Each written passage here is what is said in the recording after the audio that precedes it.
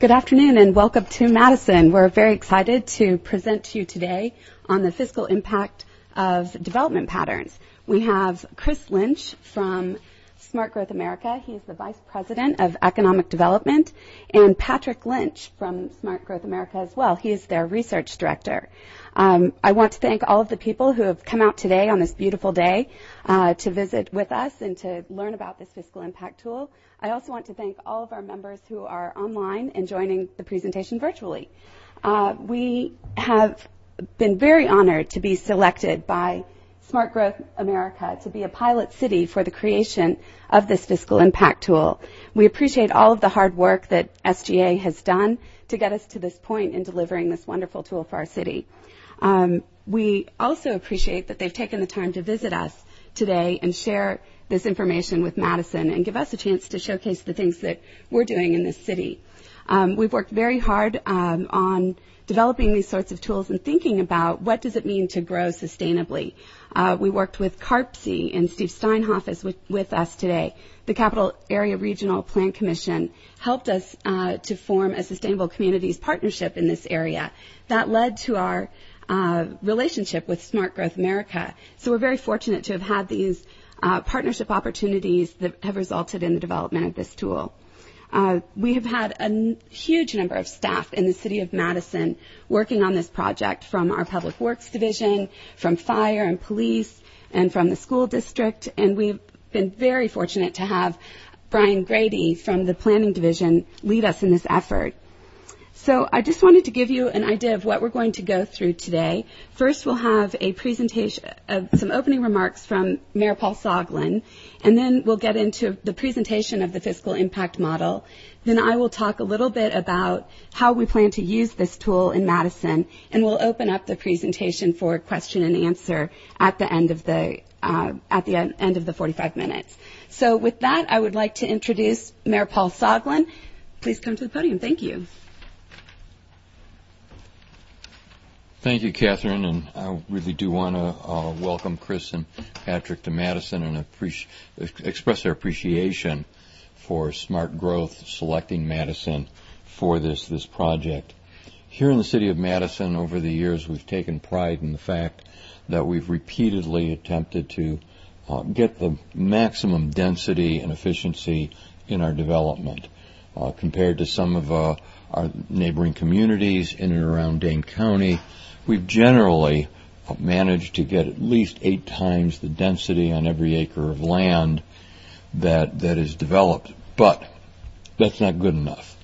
It doesn't tell us what we could have done that was better. It doesn't tell us in terms of operating costs and maximizing the infrastructure that goes with the development, what the best possibilities might be.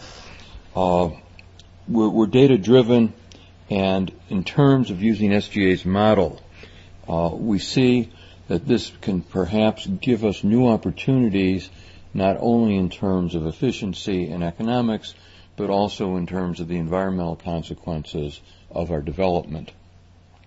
We're going to be looking at, for example, major infrastructure investments in transportation, which I'll come back to in a moment, sewer, water, police and fire district stations, and looking at the step increase in regards to costs. There's long been a recognition of the relationship between our land use and the consequences in transportation systems. Doing one without the other is a real challenge if we're sincere about the legacy that we're going to leave within the community. Taking it to the next step, which is not just looking at the land use and the relationship to transportation, but to layer it now with a discussion of long-term costs, not just to us, but to other systems such as the school district, such as the Metropolitan Sewage District, are all important variables that have to go into any kind of analysis. So here to share some of that with us, we've got from Smart Growth two of their really committed leaders And so rather than taking up any more time in generalities, I think it's time to get to the specifics. So thank you and welcome.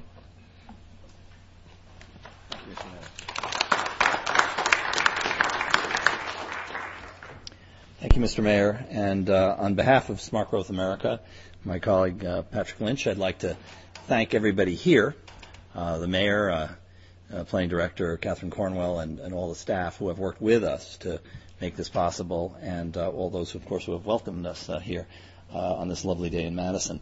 We're going to talk a little bit about the model that we've created and how we've applied it to Madison to generate some results. Catherine will be talking again a little bit more about the uses of that information here afterwards, and we'll take questions and answers. So let me begin by speaking generally about what this is really all about.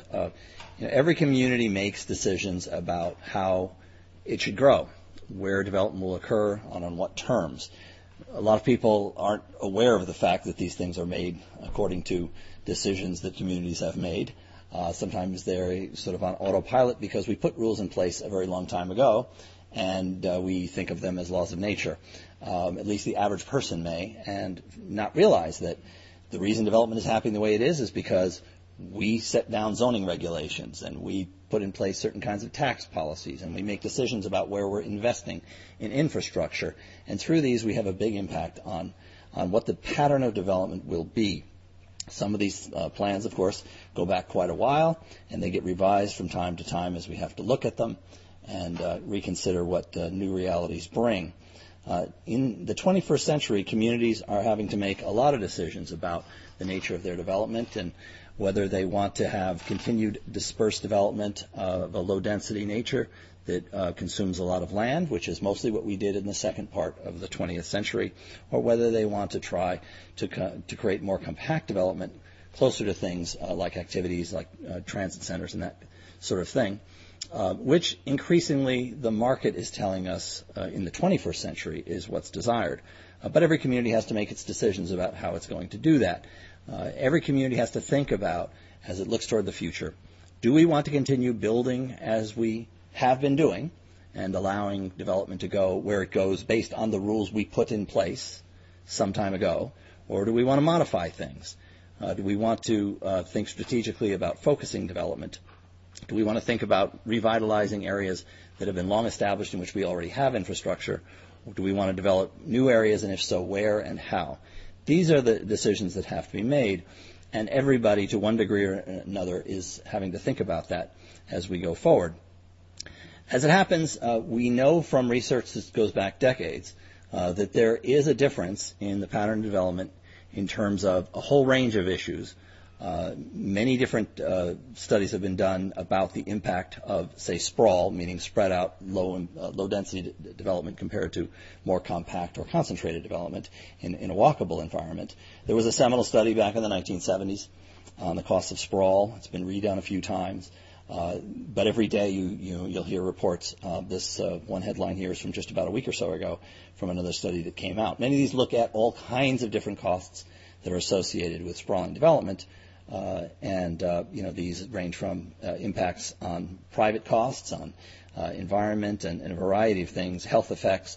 But here today we're focusing really on one thing, which is to what degree does the choice of development pattern impact the cost of doing business as a local government? How does it affect the budget that every local government has to adopt every year? How does it affect the tax revenues and the costs of infrastructure and services that a local government must provide? There are also more and more studies showing that compact development in a walkable environment generates higher value, and therefore, since most local governments are to one degree or another dependent on property tax, there's a pretty direct correlation between premiums and real estate values and the fiscal health of a community on its revenue base. But other things as well, such as sales tax and all, are clearly affected by this as well. And as I said, a lot of research is showing that there's higher values. So this suggests that there's a premium to be had by more compact development. That is, as I'm going to discuss in more detail and as Patrick will describe, the expenditures tend to be driven higher when you have more dispersed development for reasons that are comparatively straightforward. If you have more roads per capita, then each per capita, which is to say taxpayer, is in effect bearing a higher burden for the road. The infrastructure that goes under the road, the pipes that bring water to homes and to office buildings and bring water away from those, need more miles when you're more spread out. Fire protection has to be done on the basis of response time, which means that if we're in a more low-density environment, we need more fire stations, and that equipment has to cover more miles. School buses need to go farther to pick up children, to bring to school. The garbage trucks that have to come to our houses every week, again, if they have to cover more miles, they have to obviously burn more fuel and be operated longer amount of time for every given household, and so on. So there's an expense related, and as I said, this is something that's been identified for many decades.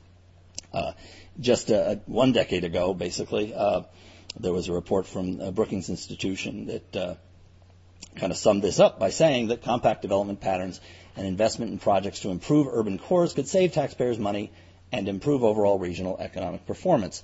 So this is not itself something that is new. What is the issue, though, is that notwithstanding this general kind of understanding, it has not become a standard part of the evaluation of developments, of large-scale development plans, to try to quantify this. And I think part of the difficulty we've had in some of the development that's occurred in recent decades and actually achieving much of what a planning practice would suggest is in the best interest of communities has been the lack of quantification on a regular methodical basis and the failure to incorporate that into the regular decision making around approving new plans and new developments. And that's what we want to try to address. 2 years ago, Smart Growth America released a study called Building Better Budgets, in which we surveyed a number of studies that were done, again, individually by communities all around the country in about 17 cases, and found that the result showed in varying degrees, but pretty much the same way around, with savings on infrastructure for more compact development of up to 38%, savings on services on regular budget of 10%. Those are things you pay every year, and revenue generated as much as 10 times higher. I should say that a number of folks, notably Joe Minicozy, works out of Asheville, North Carolina, have been showing the tremendous difference in the revenue generation potential of co-located business, which is to say on a main street as opposed to businesses that are isolated in drive-only locations. And that combination of cost and revenue differences suggests the fiscal return that can be had with more compact development. So what we want to do is to try and sort of systematize this, make it something that is more routinely part of analysis and that is incorporated into local planning decisions to get better policy making on land use and transportation, to be fairer to taxpayers by making this a routine component as much as possible for planning and development approval. This has the potential to give communities that are increasingly struggling with fiscal tensions to find ways to do a better job of using their own funds and strengthening their fiscal base going forward for the future. We're doing this initially under a grant from the Department of Housing and Urban Development, for which Madison is separately a grantee and has been working under that grant for a few years. And we're working with a number of communities around the country, in part so that we can get an idea of how this works out quantitatively under different circumstances. So although this is the first community we're presenting in, we're working with others in different circumstances, some that are more rural, as in New Mexico, comparably sized, smaller city in Macon, Georgia, but larger metropolitan areas in Indianapolis and Nashville and so on. And when we get kind of an accumulation of this, I think we'll start to know something that will be more generally useful and will allow us to draw more general conclusions about development patterns on a national basis. But one of the things we're trying to do here is tailor the actual analysis to each community. So rather than bringing in arbitrary numbers that, based on what people think something is, we want to derive the parameters from the data in the community we're working, which is part of what you're about to see that my colleague will present. And so I'm going to turn it over now to Patrick Lynch, who is our research director, and will describe to you how the model works and what we found.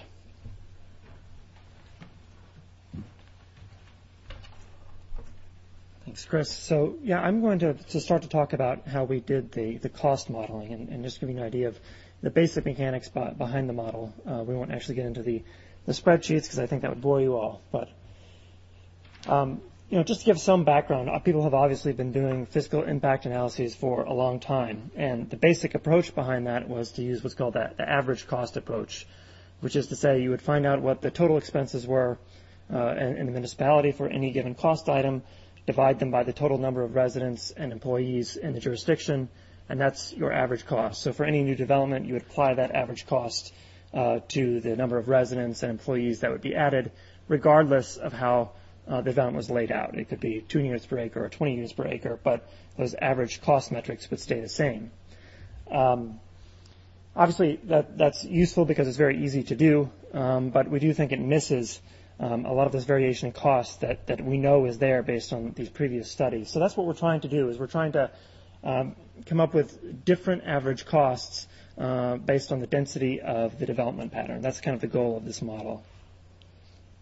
Because that's our basic hypothesis. As this shows, on the left you have Tyson's Corner, very sprawling. There's a lot of distance between places. There's a lot of roads, for every given household, whereas the community on the right, using all that infrastructure much more efficiently. So our objective here is to quantify what that means in terms of costs to the municipality. So we looked at a variety of cost items that most municipal budgets face. And as you can see, here's kind of the basic list. And fire, roads, stormwater, sewer and water, solid waste, and schools were the ones that we thought had the most obvious relationship to density. So for fire, it's a question of how many people and how many customers can you serve within a given response shed for the fire engine. If it's more dense, it should lead to greater efficiencies. For roads, it's a question of how much distance is there between households. If you have a lot of people for a given area of road, then you're using that more efficiently, and so the average cost per capita should be lower. For stormwater and sewer and water, it's kind of a similar relationship to roads. We're basically assuming that, particularly for sanitary sewer and pipes, that they follow the length of the roads. So once again, if it's more dense, you should have less length of pipes per person. For solid waste, it's kind of a similar question to fire. If you have greater distance between homes, that means more time that the fire truck or that the solid waste truck must travel between destinations, and that means all else being equal, that the truck will have to take longer to pick up the same amount of garbage. It will also mean that it will burn more fuel and perhaps take on more maintenance costs. And then for schools, of course, it's just transportation. You have more people living further away from school, more students that need to use buses, and then, of course, the buses may need to travel further in a less dense environment as opposed to one that is more dense. And then we have these other categories such as libraries, hospitals, parks, that we didn't see an obvious connection to density. One could perhaps make an argument that there is, but we didn't see an obvious one, and we didn't see a way to model it. And for police in particular, we think there probably is some connection to density, but it wasn't obvious, and we were not able to come up with an approach at this time to effectively model that, so we haven't tried to do that. So let's talk about roads and water and sewer first. The way we approach this is we took the entire Madison metropolitan area and we divided it up into 40-acre grids. And in each one of those grids, we totaled up the number of people and the number of employees. We did that based on census data. We kind of translated census block data to each of these grids. And then we were also able to total up the length of roads in each of those grid cells. And if we do that, we come up with this chart. So each one of those dots represents a grid cell. And on the vertical axis, you have the square feet of road per capita. And then on the horizontal axis, you have the population and employees per acre. And so the basic relationship you see is that as density increases, the square feet of road, the area of road per capita tends to decrease. And in fact, as you get into the very low densities, it increases dramatically. So we tried to clean this up a little bit. And basically what we did is we averaged up for each density category, if it had been 1 to 2 residents employees per acre, we averaged up all of those grid cells to produce one dot. And when you do that, you come up with a better correlation and a more reasonable curve. And so that's kind of the formula that we can now use to estimate the quantity of roads that would be needed for any given development. Even if you don't have a particular site plan, even if you're talking about very long-term, large-scale developments, you can use this formula as a guide to estimating how much infrastructure it's going to need, assuming it conforms to previous development patterns within density categories. And just so you can see what this looks like, so on the top right there is a picture of what that looks like. That's an area of roughly 4.6 residents and employees per acre, and that equates to about 30 feet of road per capita. But if you go to downtown Madison, it's only about 3.1 feet of road per capita. And so obviously that has cost implications, just if you think of the maintenance required to maintain the roads and the pipes underneath it. And just to give you some information, we performed the same analysis in a few other places. This is West Des Moines. We found a very similar relationship. This is in Arlington. The Arlington example is useful because Arlington actually has a lot more grid cells with high density, and so we were able to confirm, with more data points, that the higher density areas actually do have a much less road area per capita than the lower density places. So let's talk about the water and sewer. We basically assumed that water and sewer pipes would run underneath the length of the road. So the model assumes that whatever road length you need, you also need the same length for water and sewer pipes. And then the question is, does the revenue that you would get to serve that development, would it cover the cost to maintain those pipes, or would it not? Would you need to basically put in more money? And that's the question that we are asking. And so, most utilities set their rates to cover their costs. So what we've done is we've said, okay, for the entire city of Madison jurisdiction, there's a certain amount of pipe that must be maintained. We know the amount of revenue from public financial statements, et cetera. And so we know that rate revenue covers that amount of pipe.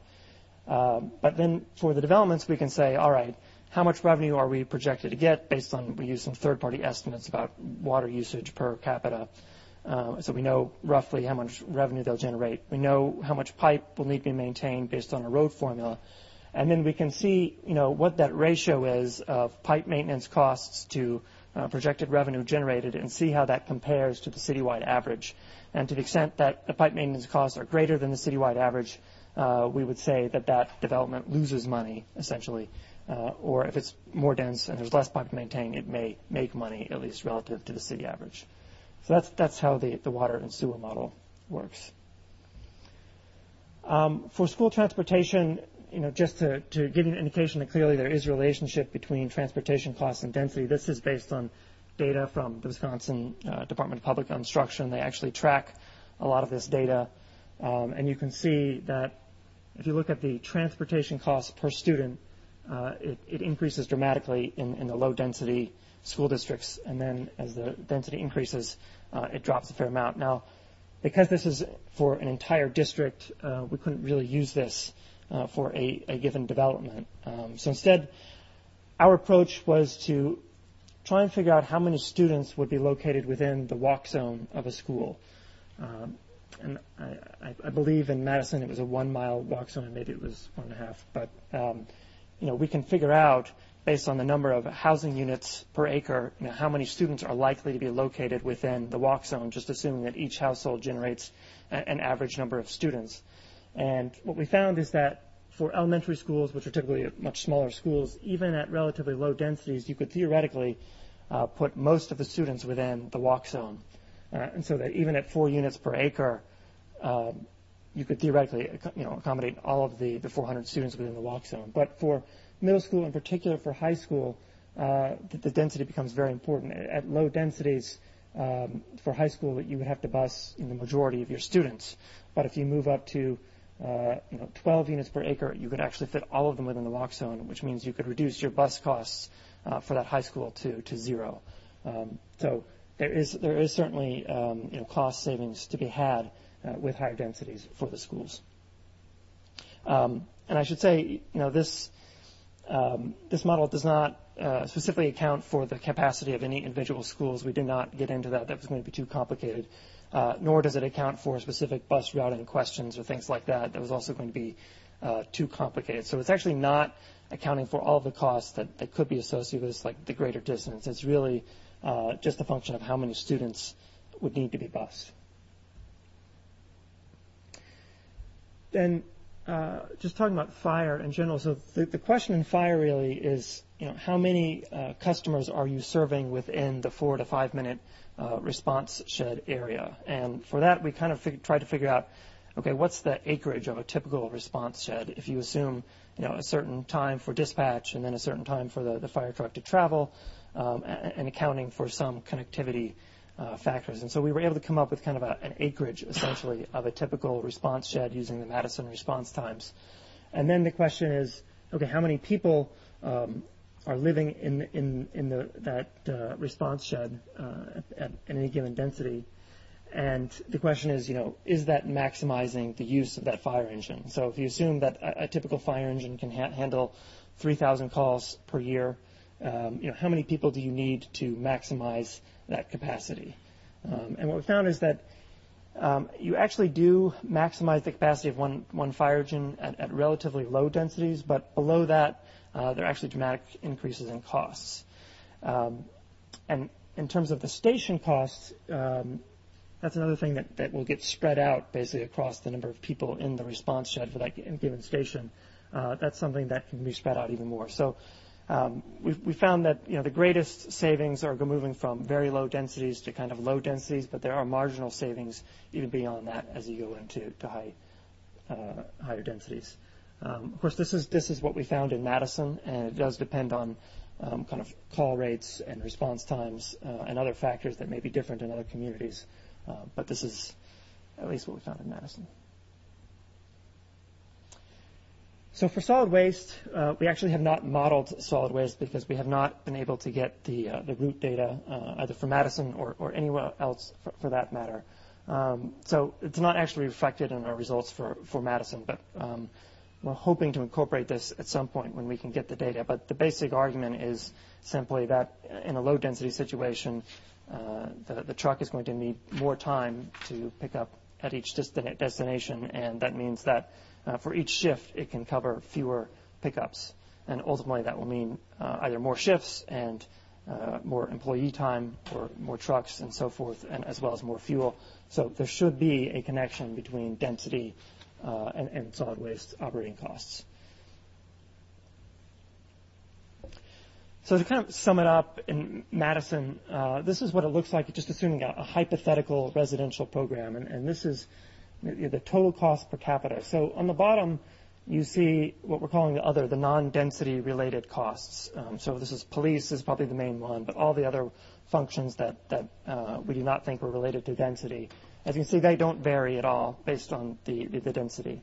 But the other categories, which include roads, fire, water, and sewer, they do vary. And it is a significant savings moving from 2 per acre, where the costs are roughly $950 per capita, when you move up to 16 per acre, where it drops to less than $700 per acre. It's actually a 1/3 savings moving from 2 per acre to 16 per acre. So it's fairly significant savings just in terms of costs. So cost is obviously just one component of the fiscal impact analysis. The other component is the revenues that it would generate. So, we think that the density can affect the revenues basically in 2 ways. One is, if you put more property, if you put more stuff that can be taxed, then you'll get more value per acre just by putting more property on it. And that certainly is a factor that's relatively easy to model. The other way that density can increase value is by spurring this kind of walkable urban premium. And that can actually increase the value of each unit of real estate. So it's not only that you're putting more real estate there, but you're making each unit, each square foot of real estate more valuable. And that's kind of what you see. This is some work that we did recently in Boston, where we tried to categorize the entire metro area based on whether it was walkable or drivable, and then look at its assessed values. And as you can see, these walk-ups, what we're calling them, which have the highest density, although still not incredibly high. Even in Boston, it's less than 1 FAR. They had an average assessed value per acre of $6.5 million. If you compare that to the drivable subdivisions, it was only about $250,000 per acre. So you can see that the combination of these effects can generate enormous impacts on the revenues per acre and the efficiency that you get from each acre in terms of revenues. And this is just an example in Madison. So we just kind of looked at, to kind of show what this might look like, we looked at a couple of different neighborhoods in Madison. One has a lot size of about 4,800 square feet. The other has a lot size of about 17,000 square feet. So that, 17,000 square foot lot equates to about 2.5 units per acre. The other one equates to about 9 per acre. And you can see that the land value for the smallest lot size is, in fact, a little bit less, but the total home value ends up being the same. That's not necessarily true, but it means that even on a smaller lot, it doesn't necessarily mean that your home is going to be worth less. And so the result of that is that, on a per acre basis for the city of Madison, you're generating, $34,000 per acre on the higher density scenario, whereas on the less dense scenario, you're only generating $9,500 per acre. So fairly simple, really. It's just the point is that more density is going to maximize the revenue that you get from each acre. And then, of course, it's great to talk about the fact that the density may maximize your revenue per acre, but what if the market doesn't want it? And so it's a question of does the market want density? And I think the answer is. Well, the answer is I haven't specifically analyzed the market for Madison, but I can tell you from other places that the answer is probably yes, and probably more so than anyone really realizes. We recently completed some work in Boston that I mentioned, and we found there that, for the really walkable urban places, office space had a value premium of 150% over drivable. For homes, it was about 80%, and in fact, at least in Metro Boston, the only homes to have seen any increase in value over the past 10 years were those in walkable urban places. Those in drivable places basically saw their value stagnate. So we definitely see a lot of evidence for market interest in these walkable urban places. And I think it's even true. This is a fairly crude statistic, but if you just look at Dane County and even the United States as a whole, you're seeing a lot more multifamily development as a percentage of new housing development. In fact, in Dane County, more than half of new permits in the last few years have been for multifamily development. So I think there's clearly an interest in density, and we think from based on a variety of demographic reasons, there's going to be a lot more 1- and 2-person households, a lot more households without children that are going to be far less interested in suburban single-family homes. We think there actually is going to be a lot more interest in density, and certainly, we're showing the results from a poll, but only 8% of millennials and only 7% of boomers say they want to live in a drivable suburban place, right? So I think there's a lot of actual interest in walkable urban places. So all this is to say, we would have to do a specific market analysis for Madison to really say what the potential is, but there probably is a lot of potential for more density in Madison. So let me talk about the final results and what we evaluated. So we actually looked at Madison's Pioneer District. It's about a 1,400-acre, mostly vacant parcel at this point on the kind of the far western edge of Madison. And we were given a couple of different development scenarios, and I'm really going to talk about what we're calling the original program here, which had a certain number of single-family detached units, a certain number of multifamily units, and a certain amount of commercial, mostly office space. And what we thought we would do is basically test this program at a variety of densities. So in other words, keep the amount of development constant, but vary its compactness, vary the amount of land that it takes up, and use that to test the model and figure out how much savings can really be associated with density. So we tested a low density scenario, which would actually use up more acreage than is even in the Pioneer District, so it's a purely hypothetical scenario. We tested kind of the base program, which would use up all of the land at 1,400 acres, and then a more compact one at 915 acres. And these are the results. So these are the total projected costs. At the low density, it comes to about $14.3 million. And under the compact one, it's about $12.5 million. So it's about $1.6 to $1.8 million in savings. And just so you know, these numbers represent the annual costs to the city at build-out in today's dollars. So it's a static model. It just assumes build-out, and those numbers are annual numbers. Then the other thing to test was, what's the tax revenue? And for this, we've actually presented this on a per acre basis. As you can see, on the low density scenario, you're getting about $6,000 per acre in tax revenues, whereas under the compact scenario, it jumps to about $16,000 per acre. And right now, these numbers do not take into account any walkable premium. It's purely just having more property on a smaller footprint. We were actually quite conservative in the revenue assumptions at this point. So if you basically subtract the revenues, you subtract the costs from the revenues, this is the result that you get. This is the net fiscal impact of the bottom line for each of these scenarios. And so as you can see, for the city of Madison, the net fiscal impact on the low density scenario is about $500 per acre, which you could almost say is break even from a kind of a rounding perspective, and given the margin of error in this model, it's almost break even. But that rises to over 1,000 under the base, and then rises again to over 2,000 under the compact scenario. We also modeled this for the school district, and here the main things driving it is just the compactness. You're putting more on each acre, but also the slight decrease in school transportation costs. And then the final two scenarios, the plus 50 and the compact plus 50, they assume a different development program. They assume a more dense development program, which we then tested at the end on a more compact footprint. And as you can see, the relationship more or less stays the same. The more compact footprint saves the city money and increases the net fiscal impact per acre. Now, I mentioned that this does not reflect any kind of walkable urban premium because we haven't done the work yet to really figure out what that premium might be given these scenarios and that location. But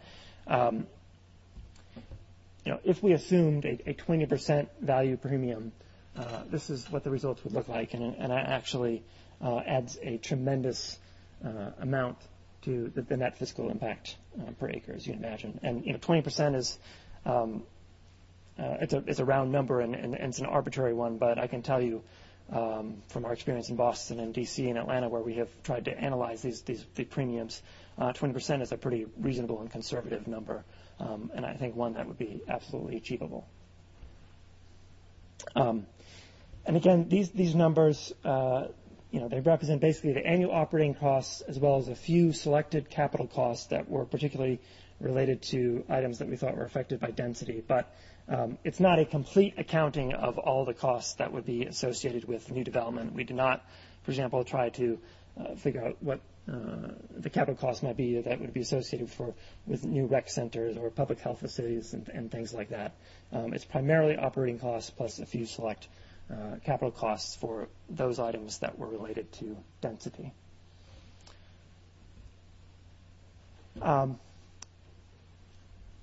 So I just want to talk about a few limitations of the model, a few things that we are still working on. As I mentioned, there are potential cost savings related to density for other cost categories that we have not incorporated. So like I said, this does not incorporate any cost savings that may be associated with solid waste pickup. It doesn't include any cost savings associated with police. We're still working on getting better data, particularly for the solid waste question, on how it allows us to do that. I think given better data on schools, for example, we might be able to produce a more sophisticated model there. One thing to remember is that although this model is specifically designed to evaluate the impacts of density, the traditional issues that affect all fiscal impact analyses, such as the mix between commercial and residential space, and the values that you assume for each unit development, the value that you assume for a single-family home or a multifamily apartment, all of those continue to be very important in this equation, and they can easily offset some of the cost savings and density if you were to say, all right, if I'm going to reduce the assumed home price by $50,000, what would that do to the cost? That may swamp some of the savings and density. So what we've done here is assume all else is equal, essentially, but the model is capable of testing those other scenarios. And then lastly, I would just say that we're looking for your input to make this model better. Like any model, it's based on a lot of assumptions, and we've done the best we can, but we know that there are other sources out there that we may be able to use, and some of you may be more familiar with the data that's out there, particularly for the city of Madison. And we'd really love your input because we want to keep improving the model as best we can. So, pass it back to Chris. Thanks. Just to sum up a few things. First, I want to emphasize the point that Patrick made that we've been very conservative in this. So even in the results that we've obtained, they are probably understated. He mentioned a few of these reasons, but to sum up, on the revenue side, we probably are missing a big walk premium that we hope to be able to better model in a way that we feel confident coming out of local data. So we think we're understating on the revenue side. On the cost side, as Patrick mentioned, there's some things that we haven't modeled, so we're only identifying the cost we could actually get our hands on. So there probably is a bigger factor there. And then thirdly, in the more compact scenarios that you saw, there's a factor that there is land that is unused for development when we put the development on a smaller portion of it, and that has value. If we have land that is not used, something else can be done with that in the future. It might be more development, or it might be not development. It might be most valuable in cases, for instance, of things like parkland, which you will also need for a growing community, and which if you have to acquire, is much more expensive when, if you spread out the development farther, there's less land to acquire and it's harder to get. So, there's a value to the preserved land that, again, is not part of the dollars that are being claimed here in the results we have. So just, to bear that in mind.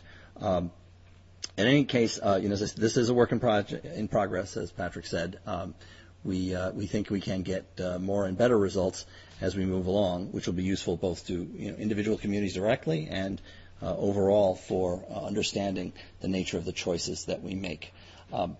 So to kind of sum up, certain public costs clearly are driven by the density and the pattern of development. Fiscal impact models have been used for a long time, and in many ways they're very sophisticated, but they tend not to account for the marginal geographic effect on the variation in density, which is what we're trying to get to here. All else being equal, more compact development imposes a smaller cost burden on local governments, and the savings can be significant. By developing in a more compact fashion, we use land more efficiently, and we maximize the revenue yield per acre, which helps our budgets.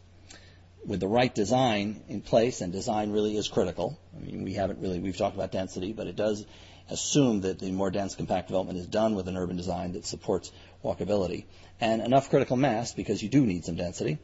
Compact development can foster that walkable urban environment which command the value premium that Patrick was referring to.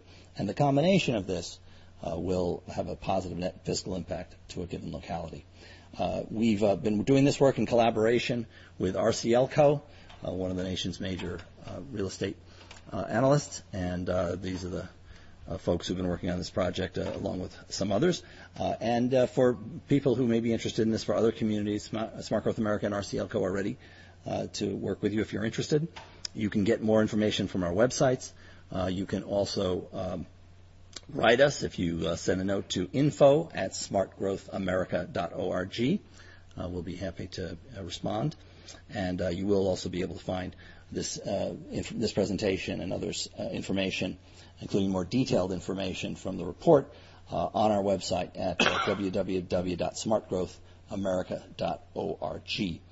And with that, I'm going to turn it back to Catherine to talk about some of the Madison-specific issues. And I think, is that the right slide? Perfect. Thank you. Thank you. Thank you very much, Chris and Patrick.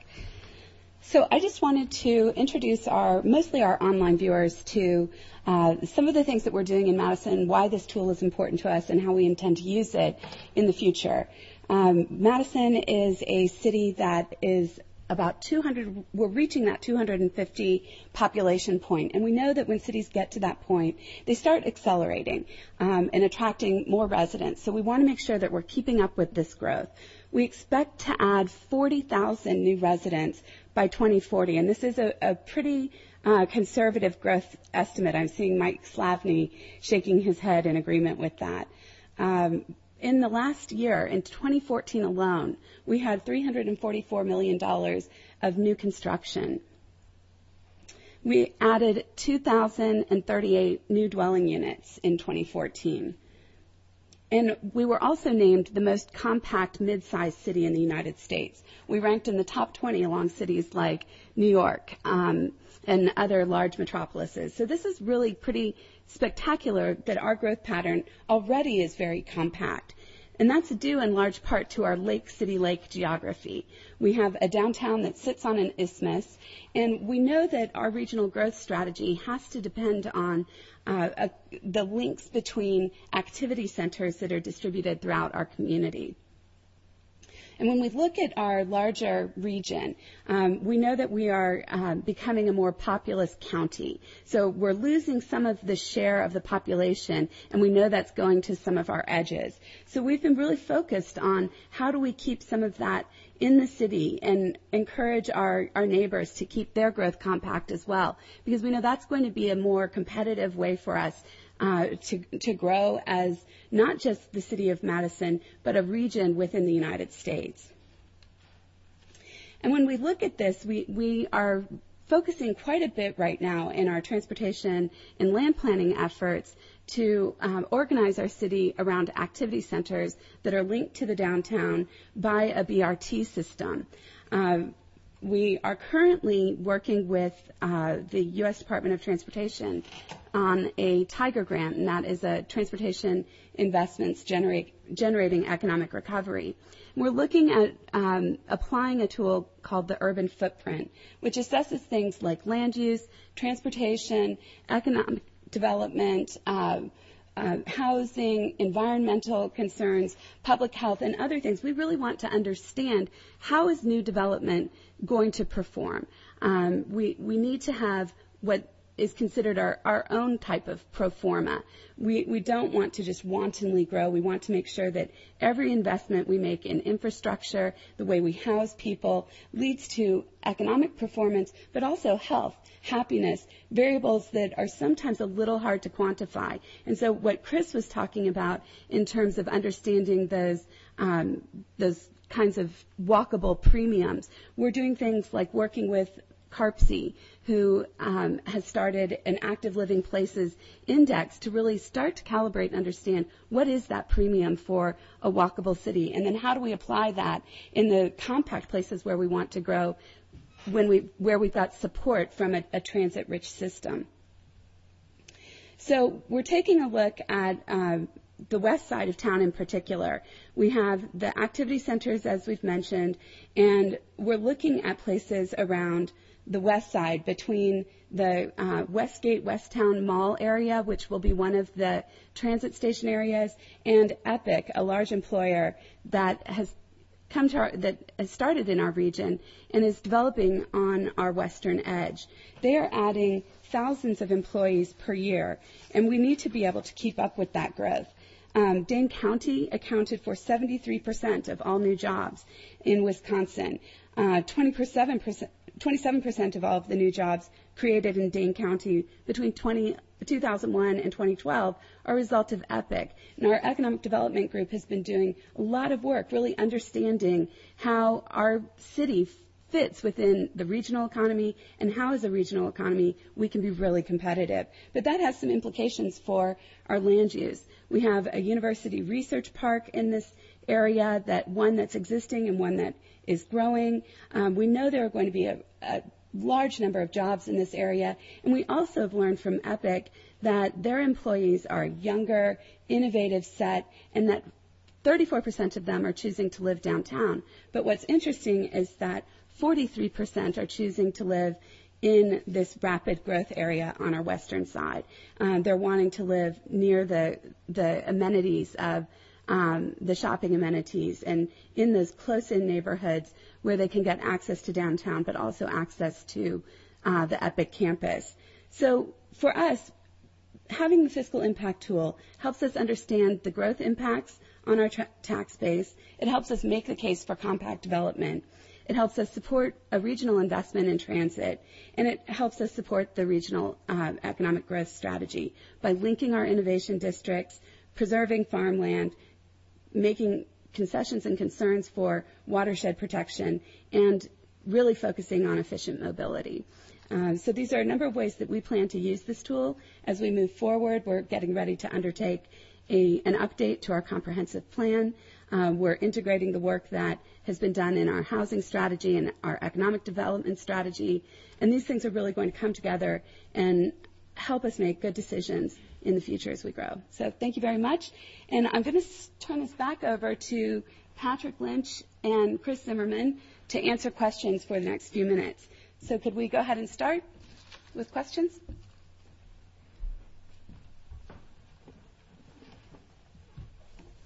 Hi, Steve Steinhoff with Capital Area Regional Planning Commission, and approaching this from a regional perspective, I wonder to what extent can the tool be scaled, to a regional level, especially given that a lot of the inputs are very specific at a municipal level, and we have a region of 60 units of government, and so how can we apply this at a broader region?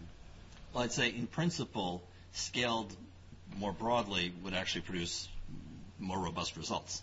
So I think we'd like to be able to apply it to as wide a base as possible. There is of course the complexity then because of the difficult municipal structure and the difficulty of getting data that's relevant. But in principle, if more units of government in a region or some kind of regional government in some cases were interested in working with us, I think we'd be very interested in trying to do that. Patrick, you want to address that? Yeah, and I think, in general, the principles that we're looking at apply regionally as well as they do locally.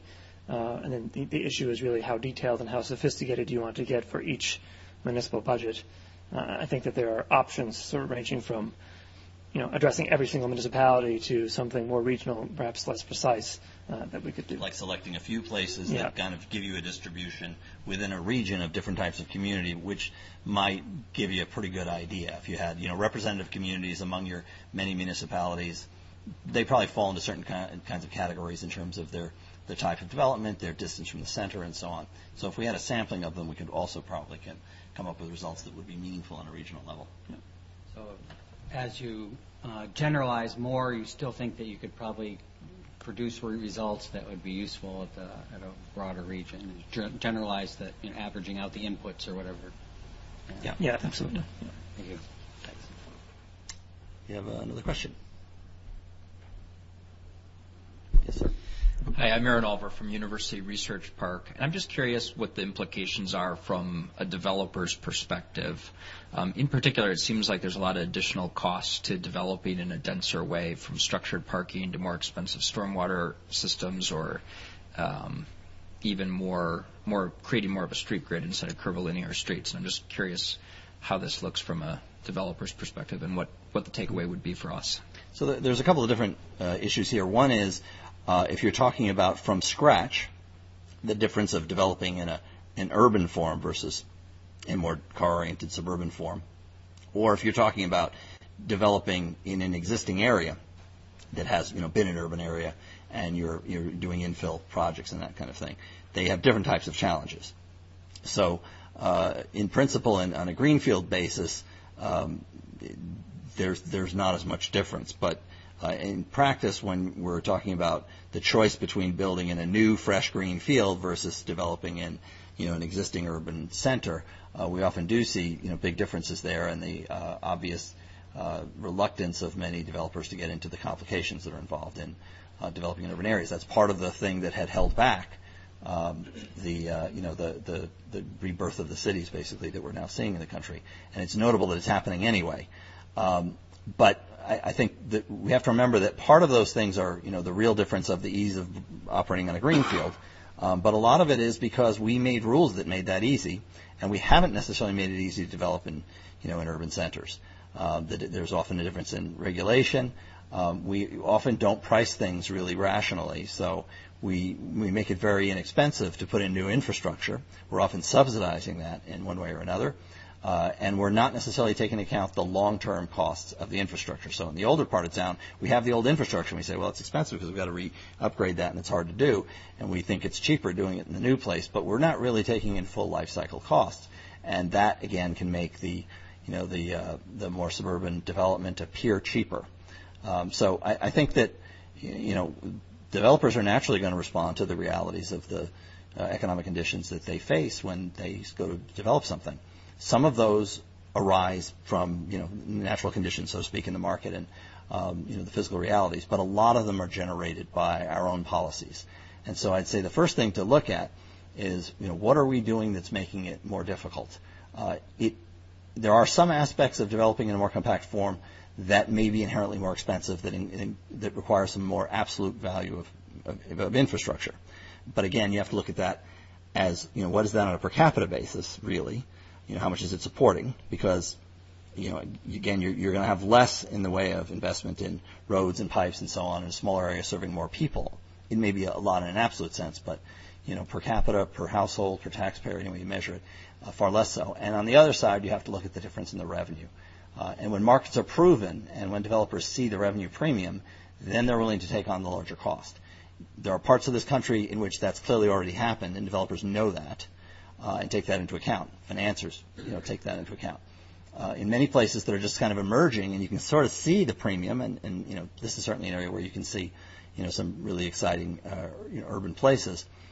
You may not yet have fully proven the market to the degree that makes developers who've been doing things in a certain way comfortable with that. So I think that is part of the challenge. How do we make the development climate better for people who would be interested in doing this, and how do we help to kind of prove the market so they see results that will then encourage more people to take on what at this point might look like more of a challenge. Others? Well, I think at this point we probably have to say goodbye to our web audience. We'll stay and answer more questions, but we do have to say goodbye to those who have been watching us on the web, and I'll say again to them, if they want to pursue this further, they can go to our website at smartgrowthamerica.org and find the report and other information and ways to contact us. So thank you very much. And now we'll